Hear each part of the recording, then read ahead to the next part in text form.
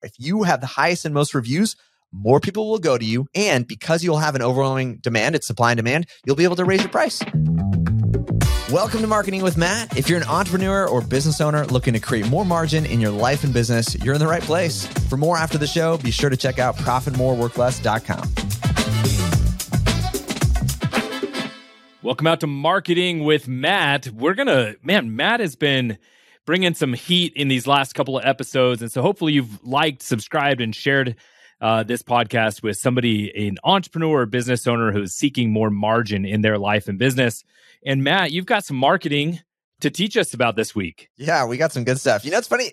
It feels a little bit like this is a tee up for a professor. And it felt weird, but I was like, no, this is true. This has just been my world. So if it feels like, I don't want this to feel like teaching at you, but this is my background. So you don't have to pay for Pepperdine courses. You can just come here and hang out together. But I wish it could be conversational. So imagine you're talking about it through in your own mind with me here. But in the world of marketing, I've heard it said like this, that there's this invisible hand out there that's either lifting up your brand or suppressing it down. And this is one of those kind of X factors in terms of understanding what it costs you to acquire a customer.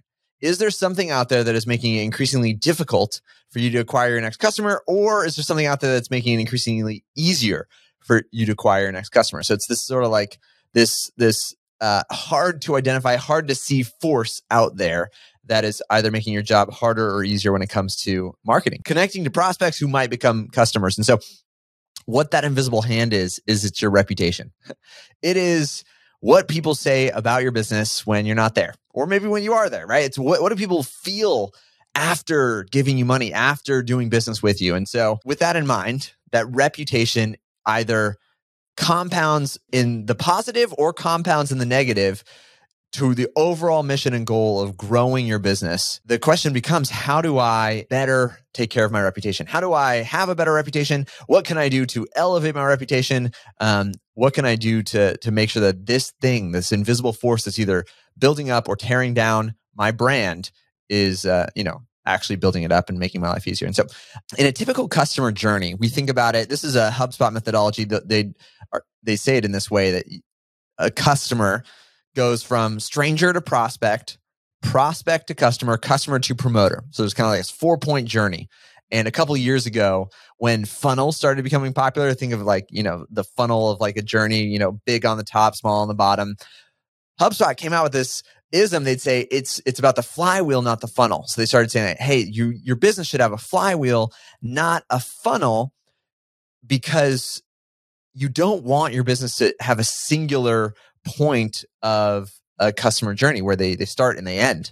You want it to be something where when they complete a revolution, it actually adds more to it. So if you think about that, of stranger to prospect, prospect to customer, customer to promoter, imagine that as like 4 points around a circle. Those promoters are sending you more strangers that could become prospects, that could become customers, it could become promoters, right? This is typically how it's understood. And I think it was great and it was helpful at the time for HubSpot to do a good job of, championing consideration for the customer journey, having a little bit longer view that the purpose of getting a sale isn't to get a customer, but the purpose of getting a customer is to get a sale. Like you think about like getting the sale wasn't the end. It actually could be the thing that propels your next sale or the next customer. And so that was the methodology, the mindset. Maybe that alone is starting to click some things for you. But so what we've learned is in the journey of your reputation, or the things that turn a stranger or a customer into a promoter, it comes down to this law of reciprocity, right? It's the law of reciprocity says that as humans, we're programmed to want to return in kind whatever we've received. So if you open the door for me, I'm going to want to open the door for you, right? You loan me $10, I want to loan you $10.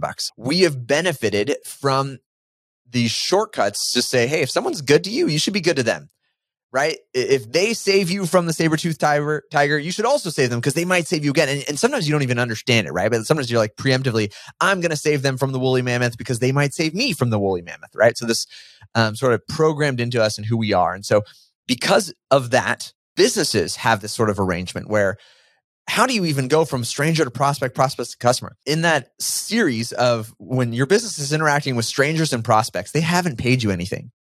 And if you think about it, you're trying to deliver outsized value such that they feel compelled to want to buy from you. They think, well, I got all of this value and I've spent nothing with you. And so now this human nature that's programmed to reciprocate in kind is saying like, well, I can't, whatever, I can't deliver the same kind of value that you've delivered to me, but maybe I can pay you money. Maybe I can purchase one of your, paid for services or paid for goods. And that's kind of how it happens. We build up this bank of reciprocity, and then it kind of, or you fill up the bucket and eventually it overflows.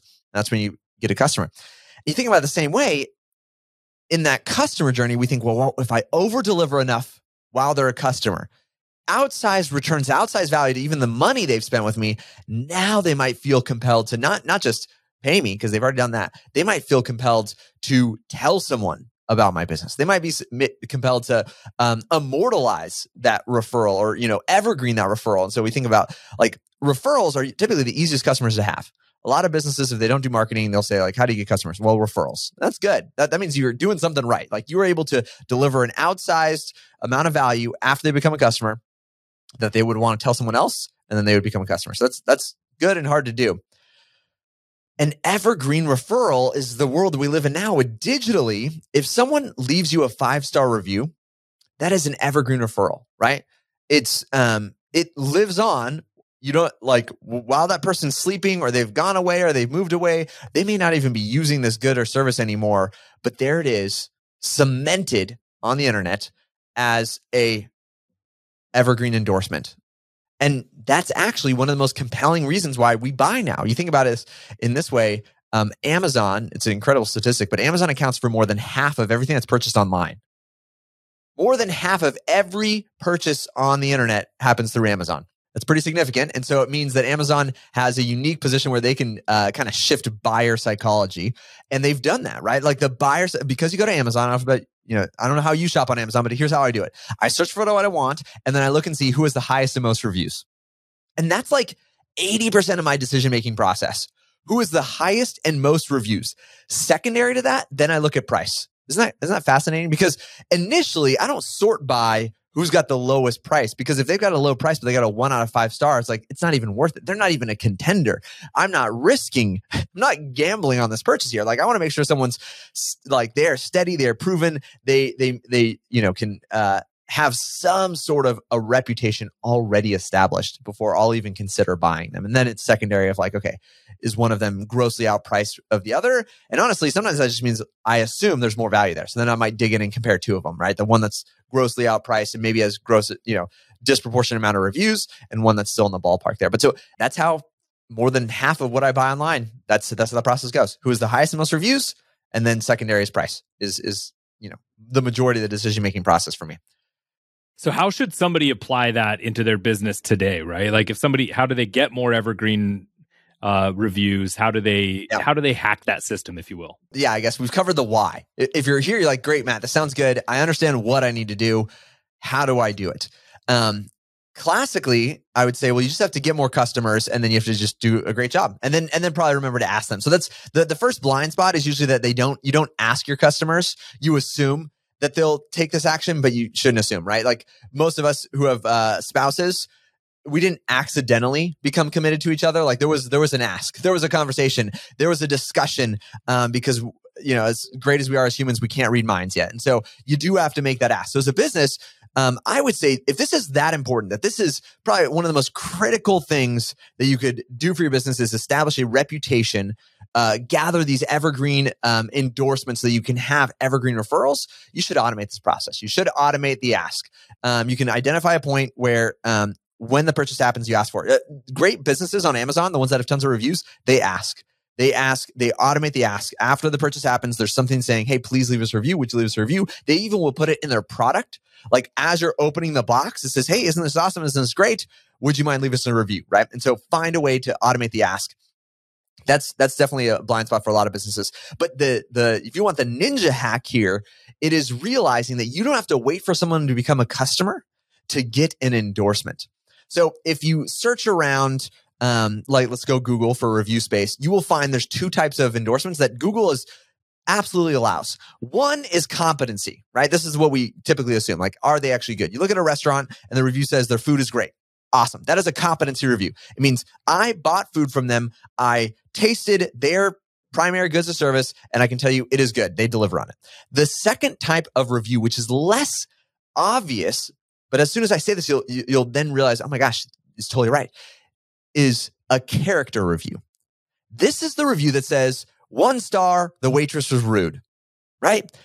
That has nothing to do with the food, which is the core component of a restaurant. You might say, well, they're in the service industry. How many times have you seen the review where it says, 2 stars, I called, they were rude to me on the phone, so I decided not to do business with them. You're like, you don't even know if they're good at accounting, or you don't know if they're a good gym, or you don't know if they're a good chiropractor. All you know is that the front desk receptionist was maybe having a bad day. And not even that, I've seen it where it's like, I tried to call them, they didn't get back to me, 1 star. And you're like, you have no idea. Like, so they were so busy they couldn't get back to folks, so they deserve a 1 star. But this is the free market we live in. Now, the cool part about that is you can shortcut that buyer journey. Remember we said we're going to go stranger to prospect, prospect to customer, customer to promoter.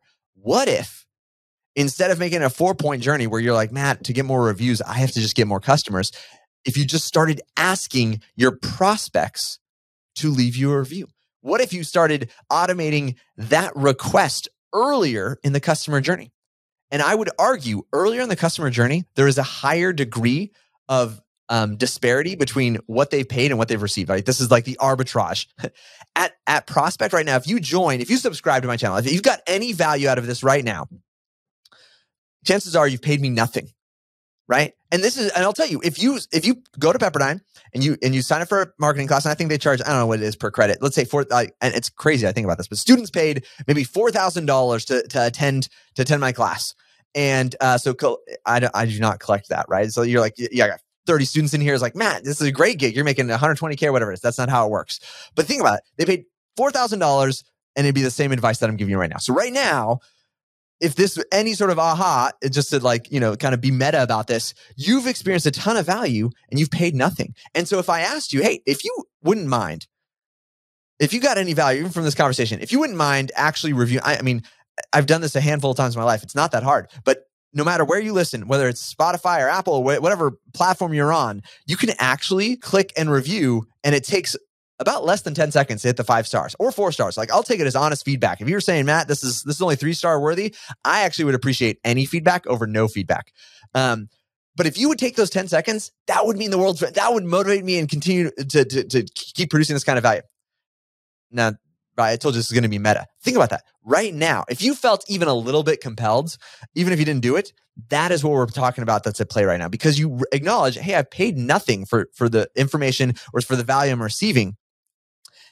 And I might actually feel a little bit compelled to leave a review. Why? Because I asked. And I recognize, as I'm telling you all, that at this point in our customer journey, if you haven't paid me, you're kind of getting the best. This is the best exchange. This is better than even when you pay me. Because once you pay me, now it's not an infinitely greater amount of return. At this point, like, what's the ROI on the money invested here? Well, if you've invested 0, it's infinitely greater than that. And so, but this is a little bit of a ninja hack, but for any business anywhere, you can recognize points of value where instead of either playing a little bit longer game and waiting for them to become a customer, you can actually ask them to leave you a review before they've even paid you. And it's totally integritous. It's totally allowed. It's allowed by terms of service, all that stuff. It's above board. This is a totally acceptable way to build up your reputation. And for most folks, this is catch up, because if you're in a lot of brick and mortar businesses, you've had thousands of customers. But if I look at your online reputation, it looks like you've had tens of customers.